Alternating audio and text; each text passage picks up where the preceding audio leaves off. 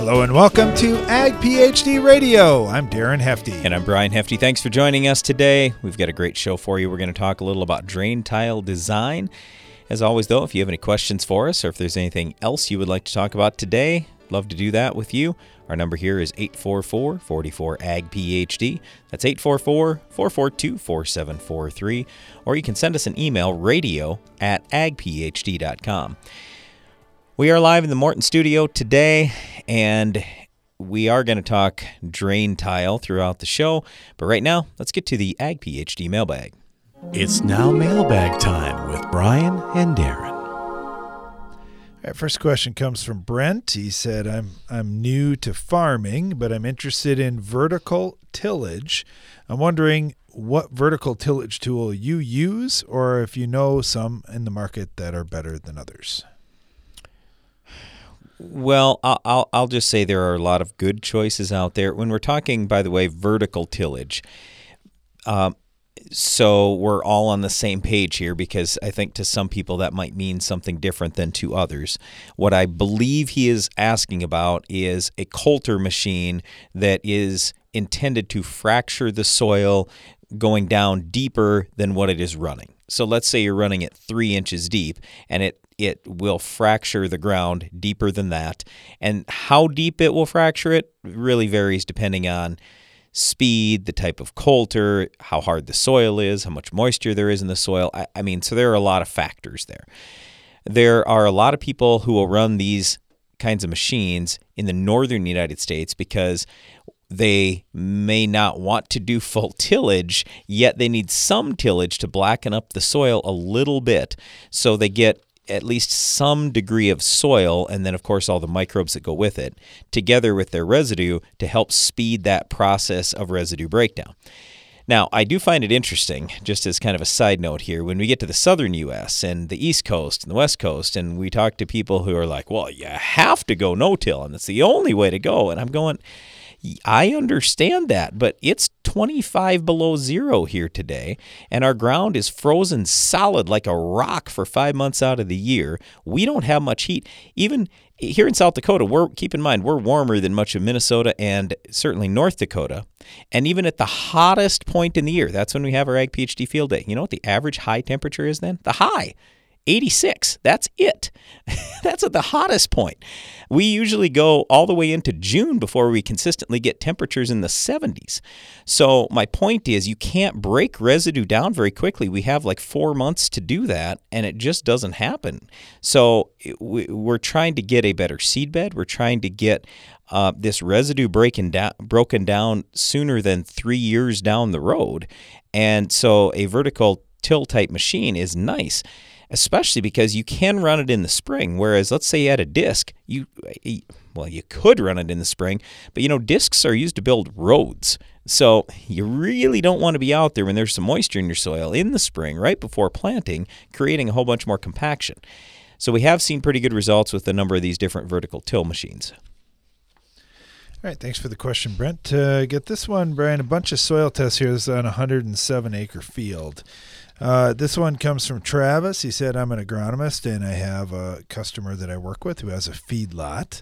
And by looking at his soil test results, it looks like they've used quite a bit of manure there over the years. They've got a high level of phosphorus, and we got talking about the 10-to-1 ratio of phosphorus to zinc that you guys discuss on your show. Yep. Just wondering, he has a Mehlich extraction method on his micros. Can I utilize that along with his Mehlich phosphorus test to also shoot for a 10-to-1, or is it slightly different using Mehlich versus Bray tests? Well, typically the Mehlich tests run higher. So I'm not too worried about it. Would I still use 10-to-1 or thereabouts? Yes, I would. There are a lot of people who are doing that. Well, the other thing too, Travis, is you can look at his yield data and correlate that to where he's pulled these tests. That'll give you a good idea of where he's getting more yield. Yes. So you can do just like we're doing at our farm, trying to figure out, well, what is really the right ratio based on all the soil tests and all the yield data points that we've got on our farm. But here's one other comment that I've got for you real quick. So I'm just looking, and maybe I missed the very highest one, but the highest one I see here is 488 parts per million on phosphorus. Now, that'd be similar to a P2 in the Bray test. So, in other words, what's available today plus what's going to be available through the course of the growing season. So that 488 is probably not all available today. But anyway, here's the point. That's really high. So if you're going to get zinc 10 to 1 with that, you'd be talking 48 parts per million of zinc? No way. No way. I am not doing that. So what I would try to do in areas like that is I would reduce the amount of phosphorus. There are plenty of other areas where he's only at 100 parts per million or so, and put the phosphorus there. Don't put it where you're already at 488. So stop putting phosphorus in that area.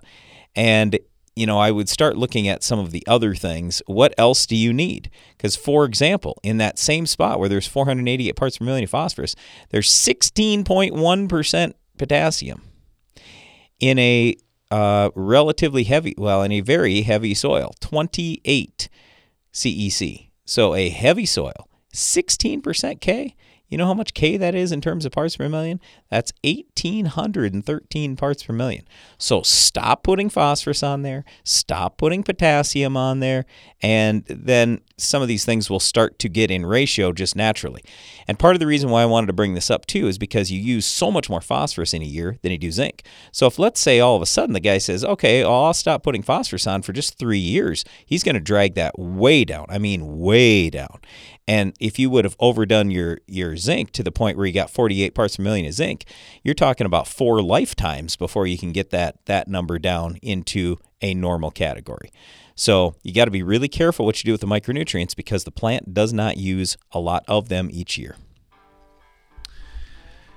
All right. Thanks for the questions, Travis. Oh, he just mentioned too, are there other micros? You see a big difference with the Mehlich test. There are a lot of different extraction methods out there. I think one that really stands out is manganese. Yeah. And hey, one other thing that I wanted to say, when it does appear like it's a manure area, we're really concerned about sodium, and he's over 1% on a bunch of his sodium tests. So that tells me too, stop putting manure there, or at least cut way, way, way back. And also, I'd like to see salt levels. I don't see salt levels here. I'd really like to see that. All right, we're going to talk about drain tile right after this. You're looking for soybeans that give you the yield you want. But when it comes to fighting your toughest weeds, you also need flexibility. Introducing XtendFlex soybeans. Elite genetics with triple tolerance to dicamba, glyphosate, and glufosinate. The yield you want, the choice you need. Learn more at extendflexsoy.com. Always read and follow IRM where applicable, grain marketing, and all other stewardship practices and pesticide label directions. When it comes to trusted herbicide formulations, you know Nufarm, and you certainly know Nufarm exclusive Weedmaster. For decades, Weedmaster has been the go-to herbicide for consistent burn-down weed control in a huge variety of crops, and in range and pasture management too. Don't let yield-robbing weeds stand in the way of your progress or profits. Nufarm and Weedmaster herbicide, here to help.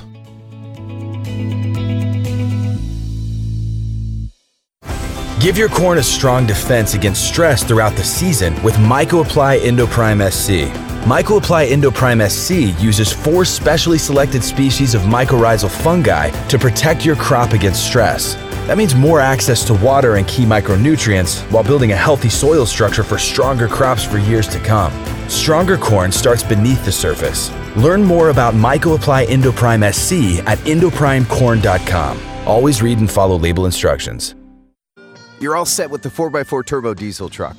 How about some options? Spray and bed liner? Absolutely. Tailgate step and Nerf bars? Gotta have them. Tie-down hooks and stainless steel toolbox? You know it. Tinted windows? Of course. Options are good. That's as true in the field as it is with your pickup. In addition to taking care of tough weeds, new Open Sky herbicide gives you more rotational choices than ever before and an easy-to-handle formulation. Gooseneck tow package? Yep. Discover more Open Sky details at OpenSkyHerbicide.com.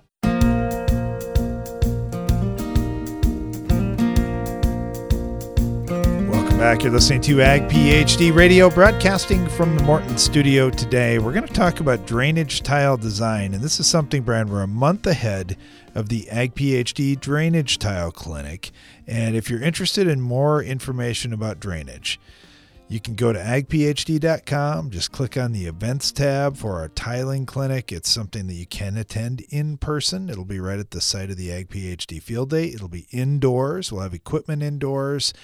You can talk to experts there about, hey, here's what I'm working with, here's my situation, that type of thing, and also get some great ideas to take home. So I think talking about this a month in advance is probably a good idea, because there are a lot of questions when it comes around to this, Brian. And part of it, too, I talked to a lot of farmers that say, well, isn't it common sense a little bit here? Doesn't water just flow downhill? And if I just start working on the ground that has some slope to it, I can get the hang of this. And I say, absolutely. I think that's a great idea. Take an easier field that needs some drainage first. And then, your tabletop flat field with seemingly nowhere to go with the water, maybe that's not the problem that you attack first. Part of the reason we wanted to talk about this today, too, is it's dry right now. We're in an extreme drought area. The forecast is a 70% chance of below normal precip in 2021. If that comes true, that's the perfect year to put tile in. You should be able to get into most areas and get it done now. You know that wet weather is going to come back, so we would just really encourage you, learn everything you can about drain tile, put in what you need for the wetter years, and sure, you might not need it this year, but sooner or later, you're absolutely going to need that tile again if you have in the past, especially if you're going for bigger yields. All right, real happy to have Matt Helmers with us with Iowa State University to talk a little about drainage tile design. Matt, thanks for joining us. Yeah, thanks for having me again. You know, there's always a lot of work going on in the state of Iowa. Obviously, there's a lot of tile that's already in the ground, and farmers every year are upgrading or fixing existing tile, those types of projects out there. What are some of the things that you're talking to farmers about and some of the common questions you're getting right now? Well, certainly kind of getting questions is normal. What depth and spacing should we use? How big should the tile be? Kind of thinking about planning for the future. Should this field get some drainage? And so, really kind of encouraging folks just to, think about, is that a field that has high water table conditions, can benefit from drainage? And then thinking about matching that tile size, the main size, to the depth and spacing that we're using out in the field.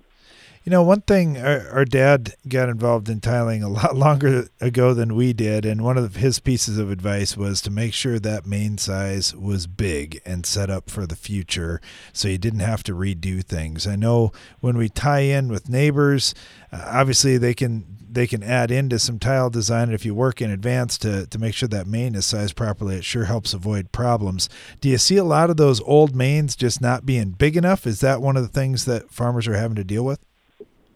You're exactly right, and probably a couple reasons for that. One is some of them, were put in, almost 100 years ago when we were asking different things of our agricultural land, and then some, just like you said, we've had neighbors tie into it, but now that main is just not to the modern design standard capacity. So we would, I would definitely, just like your dad said, try to get the main as big as possible. Plan for the future that you're probably going to tie in more into the future.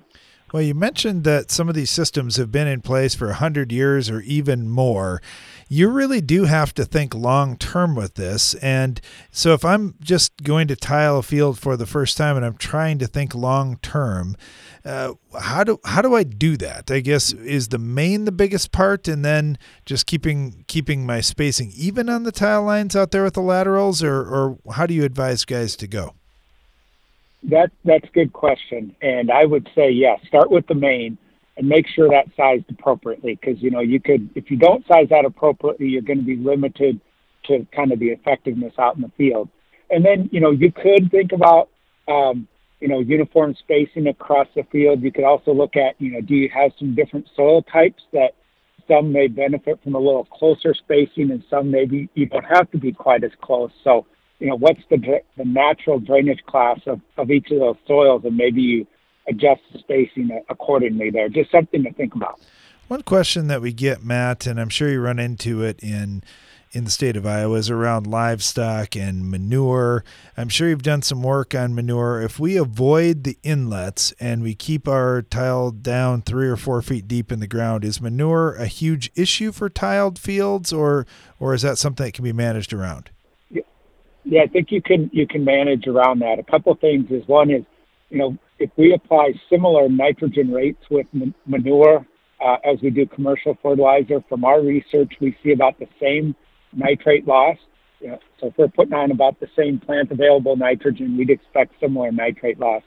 One thing I do talk about, or that we've talked about in the past, it's been a few years, but you could put a control structure at the exit of that field, that you could put some of those boards in place right when you put on the manure. So if there was any preferential flow to the tile, you don't get a direct outlet. There's some good resources that came out of Ohio State about 15 years ago. Ohio State extension on that came out about 15 years ago. All right. Another thing a question that's come out, especially out of livestock operations, is what if we were going to have perennial crops like alfalfa, or even cover crops that are a little more deep rooted, trying to help us with compaction issues? Are we going to run into issues with our tile? That is a great question. And I think, a lot of times we would not expect to see enough root density with our cover crops to cause a big problem. We've done a little bit of work also even scoping up some tile lines where we had prairie, and we did not see a problem after about 10 years. Now, one of the things I think that can cause problems, if you have locations where, the water tends to set in the tile, that could end up being a problem area. But if you got good grade on there and get that water out, I think a lot of times it can work fairly well. All right. You talk about lines getting plugged up, and we do have a number of questions that come in from farmers with really fine soil types and wondering about what can they do. Is adding more slope to those lines, especially the main line, one of the better ways you can make sure they maintain clean lines and flush out any silt that might get in there? That would definitely be one way, but you would also want to check that we don't have too much velocity in that pipe that could pull in any soil as well. So, there are some kind of guidelines there about the minimum velocity you want in the pipe or minimum slope, but then you don't want to get too fast either, that you're pulling soil in from around the pipe. All right, we get a number of questions that come in on flat ground, Matt, and I know there's some areas of Iowa that are pretty flat. We talked to farmers all over really all over the world, and they're like, all of Iowa must be just this tabletop, flat, square fields. And I'm like, have you ever been to Iowa? There's all kinds of different terrain out there, but I know there are certainly areas that are pretty flat, and some guys that are forced to incorporate lift stations into their design. If you're doing that, where do you begin on that process if you know you're going to need a lift station? That's a good question, and I'm going to have to say that I have not dealt much with lift stations, and so I'm probably not the best one to ask about that. If you, Tom Scher from North Dakota State would be a great person on those lift stations, but I'm going to have to say, I don't want to send somebody in the wrong direction. Well, I know North Dakota certainly fights some really, really flat ground up in the Red River Valley. There's no doubt about it. They got to do it just right. And we're talking with Matt Helmers here with Iowa State University. Matt, thank you so much. Really appreciate all the advice. Thanks for taking on some of these tough questions for us. You bet. Thanks a lot. You guys have a great day. Brian, a lot of times when folks are getting started on drainage, they do want the toughest question answered first, and that can be a little bit challenging. Well, yeah, and especially if you haven't tiled before, you don't necessarily know what is the toughest question. So, yet today on our show, we're going to talk about some of the biggest mistakes we've made on our farm as we started tiling back. We got our first tile plow 14 years ago now. So we'll talk about some of the wins and some of the failures, some of the things we did that we shouldn't have done as we go throughout the show today. Again, if you've got any questions for us, just give us a call here, 844-44-AG-PHD. That's 844-442-4743, or email us, radio@agphd.com. Stay tuned. We'll be right back.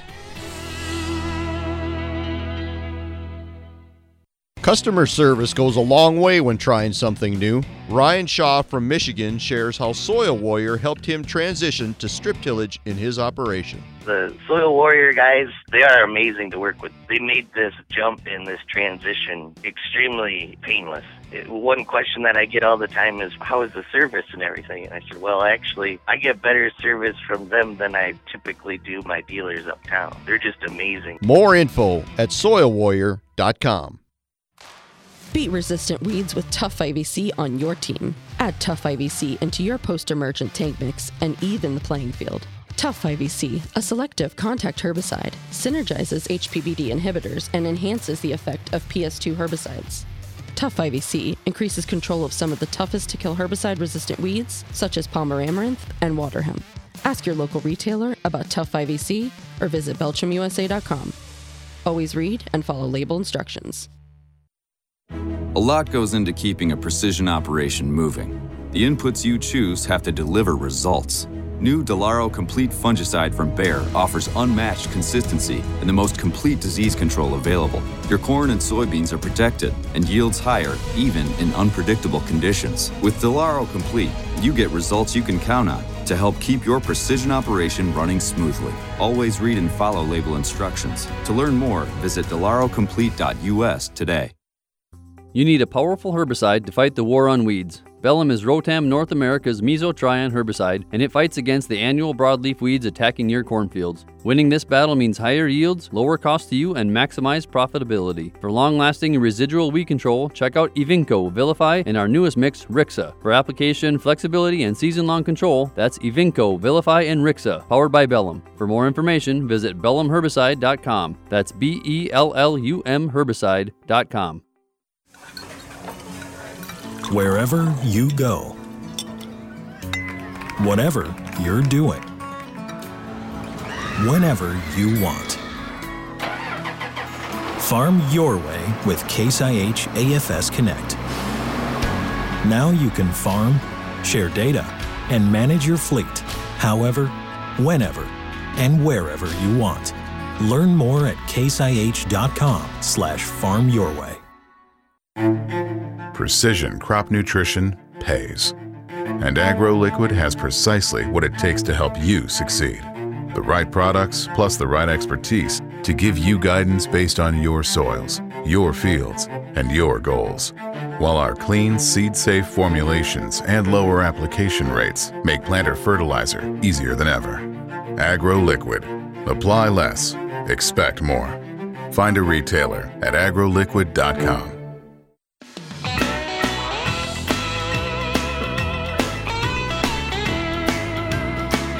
You're listening to Ag PhD Radio. Thanks for joining us today. Now, if you just tuned in and you happened to cross the channel and you heard us talking about drainage, you might have figured out, I bet it's Ag PhD. Those guys talk about drainage a lot. Well, the reason why, it's really important. Our crops need oxygen. And if the root system doesn't have enough oxygen, we've got a problem. And the number one... Well, don't say oxygen. It would be air. So air. All right. Because remember, plants breathe in carbon dioxide. We talk all the time about how plants are the answer to solving this greenhouse gas issue that some people don't even believe is real. But if you do believe it's real and you want the answer to global warming, well, we have the answer. All we have to do is raise more crop. And I'll tell you what, a dead area because it's too wet, that's not raising more crop, and that's not helping us solve this greenhouse gas issue. All right, let's head out to Central Illinois. Got Jeremy Miners on with us right now with Agrum. Jeremy, thanks for joining us. Thanks for having me. You know, when we talk about drainage tile design, I talk to a lot of folks who have had tile on the ground for years and years, and they say, oh, you guys out in South Dakota are so lucky. You're putting new tile into ground that hasn't been tiled. You can actually set it up right the first time instead of having to make a whole bunch of adjustments later on. And you think about that. We've got a lot of different options of ways that we can handle ag drainage in fields, including potentially doing irrigation back through those same lines. So when you get these questions from brand new farms that are going to get tiled, Jeremy, where do you start with those guys? Oh, that's a great point. So yeah, out here in Illinois where I'm from, most fields already have tile drainage systems. And when you get a farm that has had no tile in it, I mean, it's really just starting fresh. And when that happens, where I like to go first is to the NRCS Web Soil Survey. That will provide information on the different soil types on the field, which then will allow you to not only be able to determine, say, something like your drainage coefficient, but also be able to analyze the field based on where you might have areas that are eroded, where you might have fluctuations in your subsoil that would allow for maybe it would make a system that you could use, a dual purpose system for sub-irrigation and drainage, but it could also reveal information like, well, you can't use subsurface irrigation because it has a location where the subsoil it percolates much more rapidly than, say, the topsoil. Yeah, there's so many different things to take a look at in that. As you're doing this, now we mentioned potentially having a dual purpose system. Does it necessarily mean that it's going to cost a lot more than if you were just interested in removing excess water? It is going to cost you more. The main reason, if we're thinking of a dual purpose system, you have to be able to remove the water, the drainage aspect, but you also have to be able to get the water back. And when you're putting the water back, you're no longer working with gravity. You're working through the capillary actions of the soil in order to have that water move from the tile lines. As a result, because you're no longer having gravity work with you, you have to have those tile laterals spaced closer together. Otherwise, you're going to have areas in between those tile lines where you're not going to be getting water. And since you have to have more tile, it necessarily is going to cost more. Okay. But the side benefit of that by having more tile is you could drain pretty well as well when you need to get rid of excess. Absolutely. Yeah. A lot of times with the systems that are set up for sub-irrigation, you're able to drain almost twice as much water and be able to increase your drainage coefficient, say from something like a removal of 3/8 of an acre inch in a day to maybe 3/4. All right. Now you mentioned these drainage coefficients. How do you help farmers determine what's best for them setting up a drainage coefficient for their field? Yeah, that's a involved question, but I'll start off with the basics. The drainage coefficient is how much water you want to remove in 24 hours. And when we look at subsurface systems that are just exclusively subsurface systems, it's really going to be dependent on your soil and how rapidly that soil will move your water, and then on your budgetary constraint being how much tile do you actually want to put in.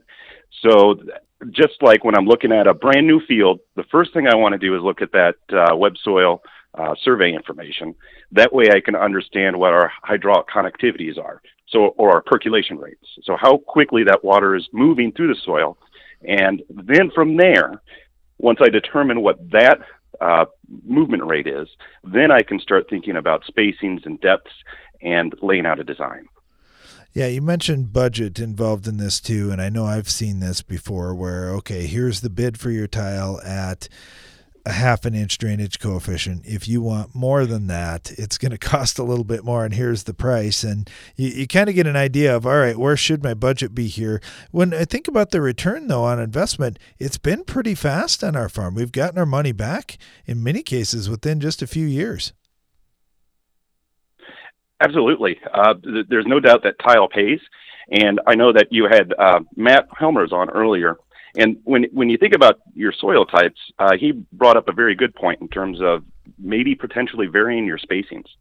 So, and if you have fluctuations in your soil on the farm, if you're shooting for, say, that 1/2 drainage coefficient, for some soil type, you might keep it closer and then widen it out where you don't need as intense of a drainage system to keep that 1/2 drainage coefficient. So each farm becomes very unique when it comes to that set design, but the rewards are there for sure. One question that's come in, Jeremy, is talking about a catch basin for this water. If you were going to build a catch basin, how do you determine how big a catch basin you'd need? That's a fantastic question, and one we've actually been getting quite a bit lately. So a catch basin is the addition of surface drainage into a subsurface system. So you're catching that water, you're collecting that water at a natural pooling area on your field, and then having an opening that is able to remove that water. The place that you start is you have to think of it as both subsurface and surface. And I always start on the surface end. And when I'm thinking about surface drainage, I start off by determining what my precipitation rate is going to be. In particular, what's going to be that 2-year or 10-year rain event. And the best place to go for that is to NOAA, and you can download the closest weather station for your farm and have just a list of all the different rain events you have, and then find what that big rain event is. Once you find that information, then you can then calculate how much water you have to be able to remove from that surface drain. Yeah, you look at I like that idea of just looking at, well, what are the big rain events for your area, and being prepared for that. We always talk about this too, that we're just developing this great big sponge out in our field, and if we can have that sponge ready to handle the next big event that comes along, and yes, you're going to need that water to leave your field, but it gives you a good idea. If you can start with an empty sponge, you got a pretty nice way to hold a bunch of water as it comes onto your farm. Jeremy, lots of things here, lots of things that we're opening up. I guess any last points that you wanted to make? First of all, this is a perfect timing, as you guys said at the very beginning, in terms of really start thinking about your drainage and your drainage plans for spring, summer, and fall. It's always best to be prepared and know the locations that you really need your drainage during these periods that are drier, and then be able to implement in a well-defined design strategy so that you're able to get that tile in the ground when you before you need it. Yeah, getting it out there before you need it is the important thing. We're talking with Jeremy Miners here with Agrim. Jeremy, thank you so much. Really appreciate all the information. I know we could talk all day, but sure appreciate you sharing some brief thoughts here to start the discussion. Oh, my pleasure. Thank you again for having me on. You bet. All right, Brian, drainage tile design. Obviously, it's a big topic. We've got quite a bit more ground to cover here, but the basics of this are to get it done before you need it, so you got to get started. Well, I mean, yep. and well, what I'm getting at is so often we get caught up in this one big problem. Well, I got one neighbor that I have a hard time dealing with on this one end of the farm. Well, don't let that stop everything that you're doing. You got other areas that you can get going on. Get those going while you're getting that tougher to work with neighbor. You're just slowly working on that one. But you can be a little more aggressive on the rest of the farm to get things going. Talking about drainage on our show today. Also taking your calls and agronomic questions at 844-44-AG-PHD.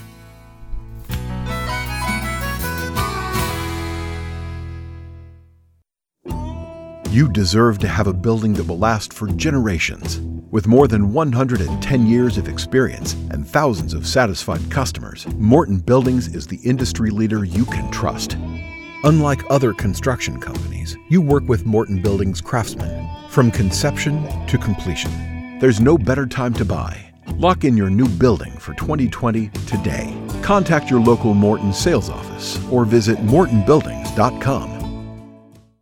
Downtime during spraying can lead to huge yield losses. Keep rolling with the Pentair Hypro Force Field. This pump features a unique self-regulated chamber that allows the pump to run dry while eliminating cracked seals, so you can spray longer and more reliably. Learn more at pentair.com/hypro. Start your crop off right with the Germinator closing wheel from Farm Shop MFG. Our spike design excels on variable soils and shatters compaction. Plus, the unique shoulder firmer encases a seed to maximize seed to soil contact. Order yours at farmshopmfg.com.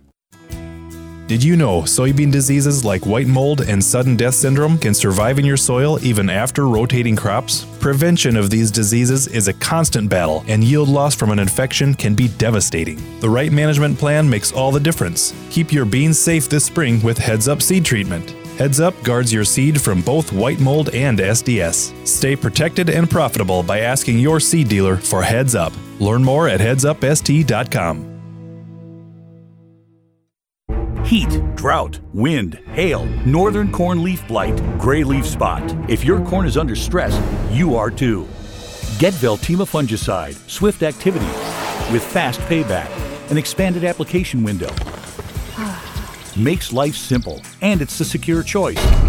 with powerful residual for visibly healthier corn. Swift, simple, secure. Veltima fungicide. Call your BASF rep today. Always read and follow label directions. Veltima fungicide is not registered in all states. No matter what time of the year it is on your farm, with a Bayer Plus Rewards program, earning and redeeming rewards are always in season. Because when you buy 2 or more eligible seed or crop protection products throughout the year, you earn $3 per acre in cashback rewards. Cash you can redeem and reinvest in your farm later in the season. That's Bayer Plus Rewards, and that's how we're helping make every part of your season, well, rewarding. Visit mybayerplus.com to learn more. See program terms and conditions for full details. It's not about how quickly you come out of the gate with nitrogen fertilizer, but how strong you finish the race. High Striker uses patent-pending chemistry to stabilize your nitrogen in a form that lasts longer in your crop's root zone. Because for high yields, your nitrogen must last longer, so you can finish the season stronger. Visit agrotechusa.com to learn why so many growers are going the distance with High Striker treated nitrogen.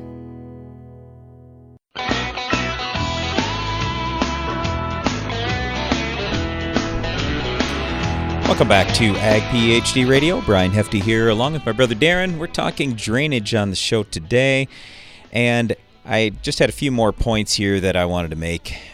First of all, before you even think about anything else with tile, I think it's very important to understand all the environmental benefits of tile drainage. And right away, as soon as I say that, there are a lot of people that go, what? Tile's bad. And no, tile's fantastic.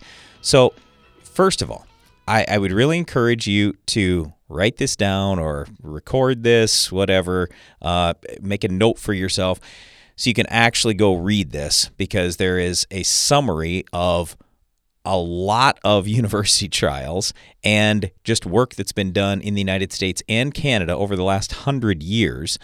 Just read Environmental Benefits of Tile Drainage. So again, that's Environmental Benefits of Tile Drainage. It's by Heather Fraser and Ron Fleming. But if you simply do a Google search for that, it will come up. Go ahead and read that. It's a summary of 86 different tile studies, and it shows, well, just like the name says, the environmental benefits of it. So let me explain just a few of the key things. Number one is tiling absolutely reduces erosion, and roughly it's 40 to 60% in a lot of the studies for erosion reduction. So if you think about the NRCS even, a lot of people say, well, NRCS is opposed to tile. And they go, no, they aren't. It says right in their mission statement, they're absolutely in favor of tile. And they go, no, it doesn't. And I said, well, you got to read through the lines here. Why was NRCS ever set up? It was because of erosion back in the 30s. Did you know that NRCS was originally called the Soil Erosion Service? And if you're ever talking to some NRCS person who's opposing tile, you need to remind them of that. And that's still one of their top things is reducing erosion. Okay, it's saving soil. Well, number one, yeah, you could switch over to no-till if you want to, but you know what number 2 on the list is for reducing erosion? Tile. And think about it logically. Okay, if you've got a reservoir, if you've created a reservoir in your field, then, I mean, by keeping the water table down, well, now when a rain hits, it's going to soak in. If your ground is full of water, well, the rain has to run off. When it runs off, it carries soil, chemical, and fertilizer. So this is also the reason why tiling reduces flooding. Typically, the studies will show 15 to 30% flooding reduction. In some cases, certainly more. Tiling improves downstream water quality because when soil is able to filter the water, that water's a lot cleaner before it gets into into a river or a lake. Tiling improves roads, and if you don't believe that, just look at anytime they build a new interstate highway, they put tile lines on both sides of the road, so they tell the water where to go, not having the water seeping under the ground. And in rural America, this is our number one issue with roads. It's not big trucks. So also, if somebody ever gives you a hard time, oh, your big trucks are destroying our road, I'd tell them, hey, we need to spend more money on tile. We fix the drainage, and all of a sudden, you're running the big trucks. Doesn't matter. What matters is the water that's seeping below the road and destroying that road. And days like today are a good example. Over the last 3 days now, we've had low temperatures below minus 20 Fahrenheit. And let me put that in perspective for you. That's over 50 degrees below freezing. okay, over 50 degrees below freezing. What do you think is going to happen in the spring? We're going to get the spring thaw, and the roads are going to heave if they've got water underneath them. So that's another big thing. And then finally, tiling absolutely helps farmers maximize production on current farmland, meaning non-cropland can be kept for other uses such as hunting and recreation. So we'll get back to talking about tile, but right now, let's get to the phone lines. We got Dave with us right now up in Pennsylvania. It's a little cold up there, a little snowy up there, I bet, too, Dave. You got a lot more snow than we've had. Yeah, we have quite a bit here. I think we're pushing the foot mark, and we have ice today. So today's in office and do income tax work. So all right. We're not dealing with that. Just milking cows. We milk cows, but that's all taken care of. But thanks for having me on there. I had a question listening to a prior radio show that you guys talked about pre-emerge herbicide on soybeans and soybean planting population. So my two questions are, what do you guys think of the product? We have tend to use Sonic and Trivents in the past. We like Sonic a little better because it's, to us, a little more forgiving on soil pH if there's a variation. Okay. And your target weeds that you've got in soybeans that you're trying to take out with these sprays? We're guarding against mare's tail primarily. I know that the Sonic will not hold back to the grasses and foxtail, but we usually go in with Durango and the surfactant, and we use 2,4-D ester, but I had heard you, like Brian doesn't recommend that for pre-emerge on corn or soybeans, so I didn't know what your thoughts were. Okay. Yep, got a few things here to unpack. Okay, so first of all, you mentioned Trivents, and I actually had to look up what that even is. And just as the name would suggest, it's 3 different herbicides. It's metribuzin, which is fine. We talk about that all the time. That's great. Flumioxazin, that's Valor, and we also think that's fantastic. Our issue and our challenge here is it's got Classic in it. We don't typically recommend Classic for use in the northern United States because we worry about high pH spots. So if there's nothing above a 7, then it's fine. You can use it. But what we typically will say is, all right, tell us what your worst 3 weeds are. And for you said mare's tail was 1. What are 2 and 3? Well, you're just primarily any type of grass that comes through. We're working with our agronomist to get something done with that there. And then we have a lot of foxtail issues sometimes, like this summer, since it was dry. It was wet in early May. We got planting around the middle of May. We sprayed kind of later than we did. It got so dry the herbicides didn't activate, and then we wet. Like, this is our first year using Enlist 3 beans. Sure. And they also have the Liberty trait in them, but before we were strictly Roundup. So we were always trying to control mare's tail and a couple of these other. We could take the foxtail out post-emergence, but we were always using Sonic or Trivents to hold the mare's tail down. Okay, so the reason why I'm asking this is with Sonic, you've got Authority, which is very similar to Valor. They're in the same chemical family, and you can't use those at the same time. If you use Valor together with Authority, it's too hard on the beans. But anyway, there's also First Rate in that Sonic. So the problem with that is it's an ALS herbicide, just like Classic is an ALS. So when you've got ALS herbicides, you're not going to kill ALS-resistant mare's tail, palmer pigweed, water hemp, kochia, common ragweed. I mean, all the list of weeds that are resistant to the ALS products. So that's probably our biggest concern. And you didn't address your number 2 issue, which is grass. So if it's me, I'm going to say, all right, if mare's tail is number 1, sure. The metribuzin, the Valor, or Authority, that's all fine to throw in there. I would probably, in my burn down, since you're going to go Enlist, I'd get some 2,4-D in the burn down. 2,4-D we don't like in front of non-Enlist beans, but in front of Enlist beans, it's fantastic. I'd love you to do that. And then 2,4-D ester, Brian? Well, let's put it this way. Will 2,4-D ester hurt the crop? No, but you have to follow the label when the label is going to tell you to do it at least 7 days before planting. So if you want to do it within 7 days of planting or even after planting before emergence, you've got to use the labeled product, which would be Enlist 1. So we're making sure it's 14 at least. Okay. All right. Well, anyway, just so you understand what the rules are, and there you go. But in terms of the grass, you've got 2 choices. You either go with a yellow or you go with a Group 15. So if it's me, like on our farm, we're always using a yellow because we don't use those in corn, and they're good on broadleaves in addition to grass. So I'm talking about trifluralin in conventional till or Prowl in no-till. Otherwise, if you want to use a Group 15, there are lots of cheap options out there. And so anyway, for example, you could do, just like your Trivents you're talking about, you got MTZ and you got Valor. Well, you can get the same thing with Fierce MTZ, only the difference is you would take out the Classic, and now you're going to get Zidua in there. And Zidua is a Group 15, so now all of a sudden you've got your grass control, and you got the Metribuzin and Valor, which will both work on Mare's Tail. So if it's me, I would switch over to something like that. I'm just basically saying reallocate the dollars so your top 2 issues get taken care of. And yes, throw in Enlist for the burn down. You should be in good shape. And post-emerge, obviously, in Enlist. You can go Roundup. You can go Liberty. You can go with 2,4-D, the new 2,4-D Enlist 1. So you're going to do just fine with weed control. I wouldn't get too worried. Hey, Dave, we got to run, but thanks for the call. Appreciate it. Hey, no problem. Thank you. You bet. Stay tuned. You're listening to Ag PhD Radio.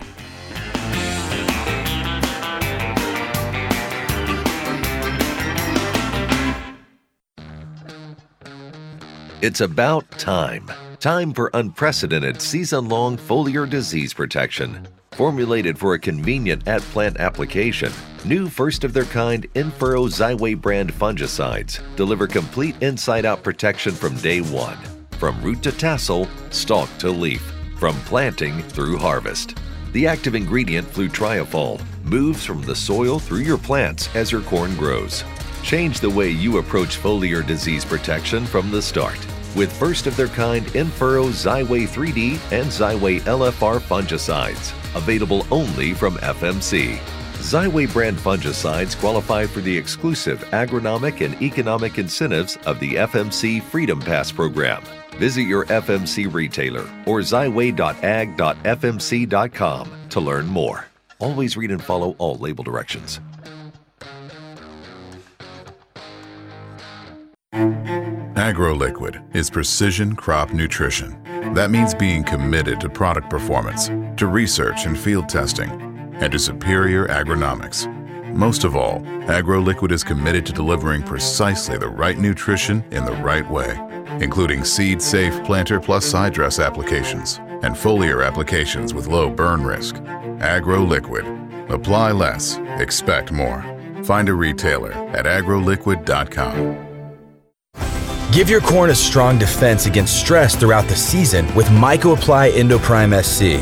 MycoApply Endoprime SC uses 4 specially selected species of mycorrhizal fungi to protect your crop against stress. That means more access to water and key micronutrients while building a healthy soil structure for stronger crops for years to come. Stronger corn starts beneath the surface. Learn more about MycoApply Endoprime SC at endoprimecorn.com. Always read and follow label instructions. As a little girl, I always wanted to run the combine because it meant I was helping Dad. And Dad always said farmers are helpers. I'm teaching that to my daughters, that farmers help our family, our neighbors, and our community. It's what I do at work. I help farmers get the equipment they need. My name is Kim. I'm a farmer, and I work for Case IH. Case IH, built by farmers. We now bring you an important news bulletin. This just in from Live Action News. Innovation has come to the world of burndown. New Elevore herbicide controls your toughest weeds, even glyphosate and ALS-resistant weeds like mare's tail and henbit. Talk with your retailer about Elevore herbicide today and ask how you can start elevating your burndown.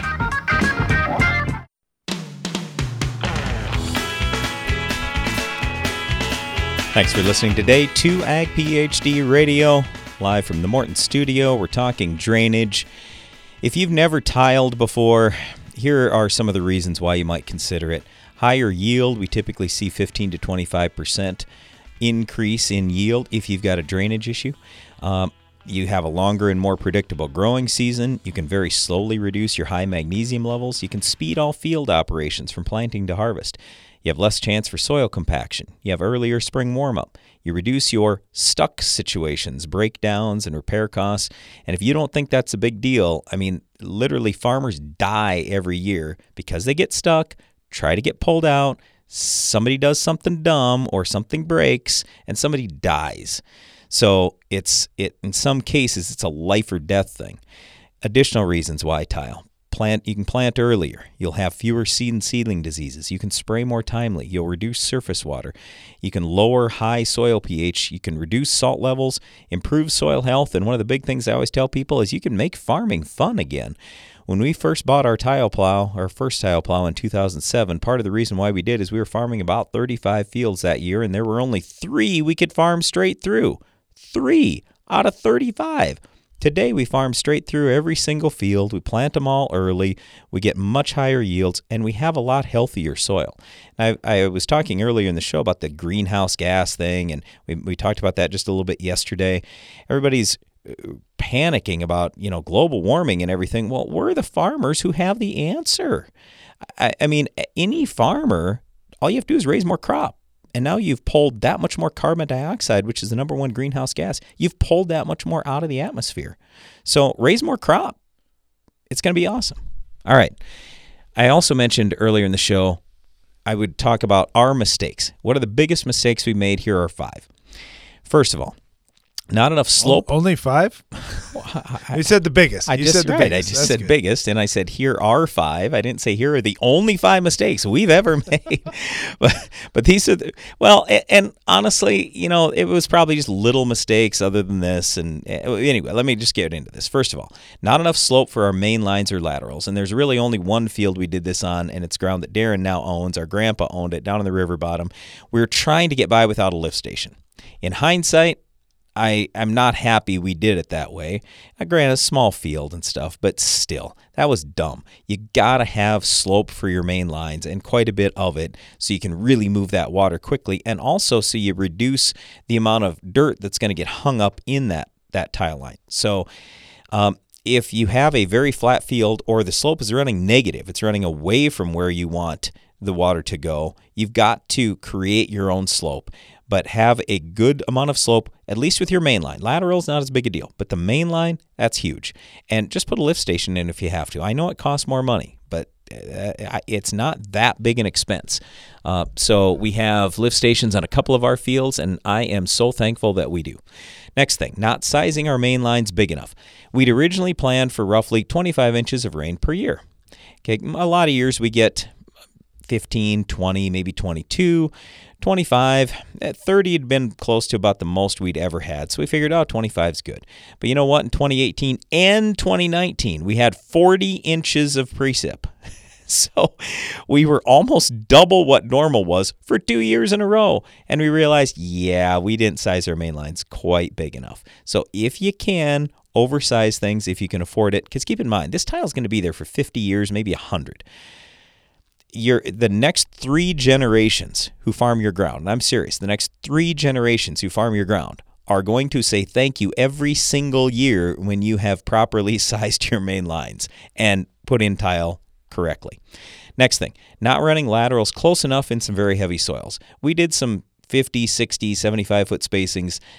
If you've got heavy soils, they gotta be tight. Now we've done some stuff at 20, 25 feet, and that is certainly sufficient. Next thing, not installing tile quickly enough. Tiling should be one of the top priorities on every farm, in our opinion. The longer you wait to install tile, the more money you lose. And then finally, not going far enough into side hills. Now when we install tile, we go way up into the hills, even to the top of the hill. And it's really paid off. So instead of just running, so a lot of our fields have a fair amount of slope. So initially, we just ran a couple lines near the base of a valley. We called it good. We went halfway up the slope and we're done.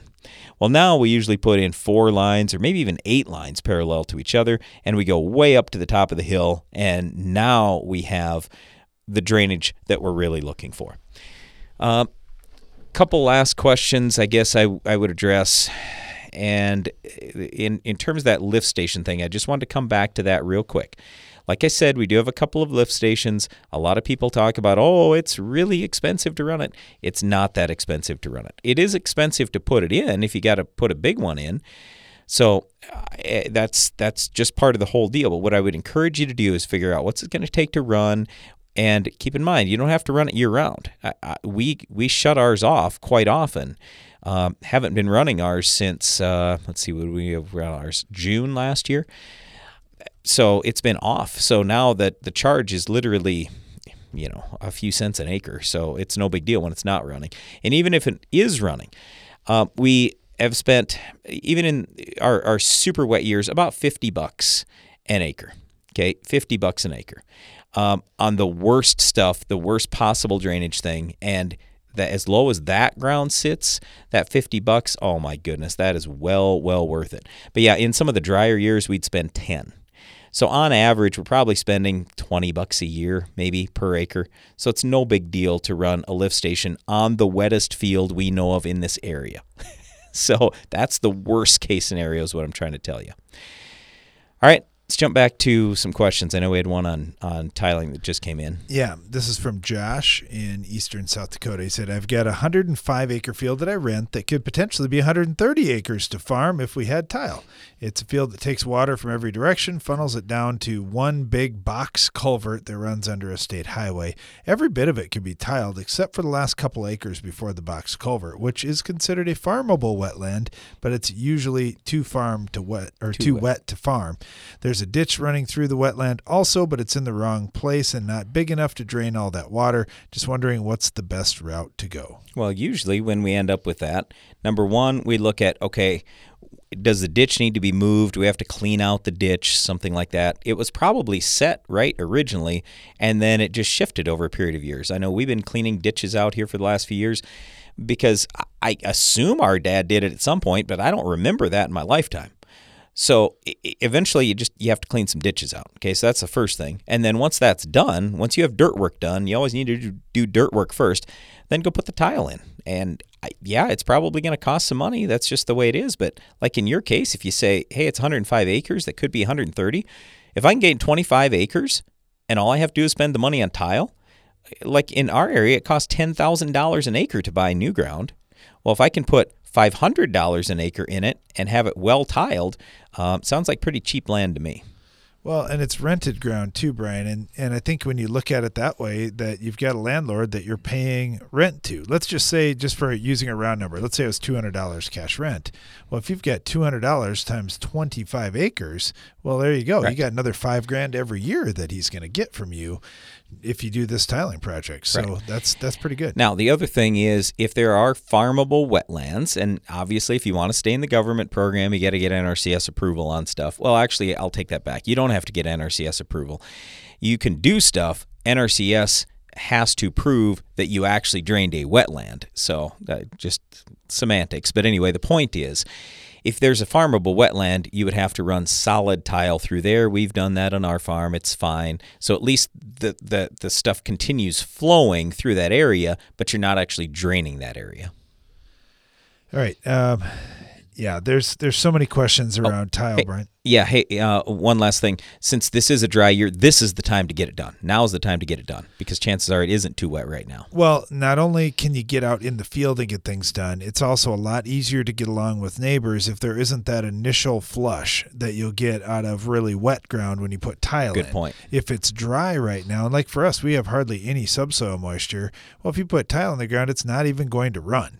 So that's a great way to start working with your neighbor that, all right, you know what, it's not even going to run until our water table comes way up. So we're in a good spot here. And that initial flush, Brian, is a lot of times something that causes some tension between neighbors. Well, how long is it going to last? Well, the reason why is because they see you out there tiling and, there's all this water coming, and they assume it's always going to be that way. No, of course it's not. There's going to be less water flowing downstream long term because you're going to raise more crop. And that is just the common sense that you got to try to bring to people to say, hey, higher yields mean we pull more water out with the crop, not less. So there's going to be less water going downstream eventually. Thanks for listening to our program today. Be sure to join us again each weekday for more Ag PhD Radio. Now stay tuned for Rob Sharkey and Shark Farmer Radio.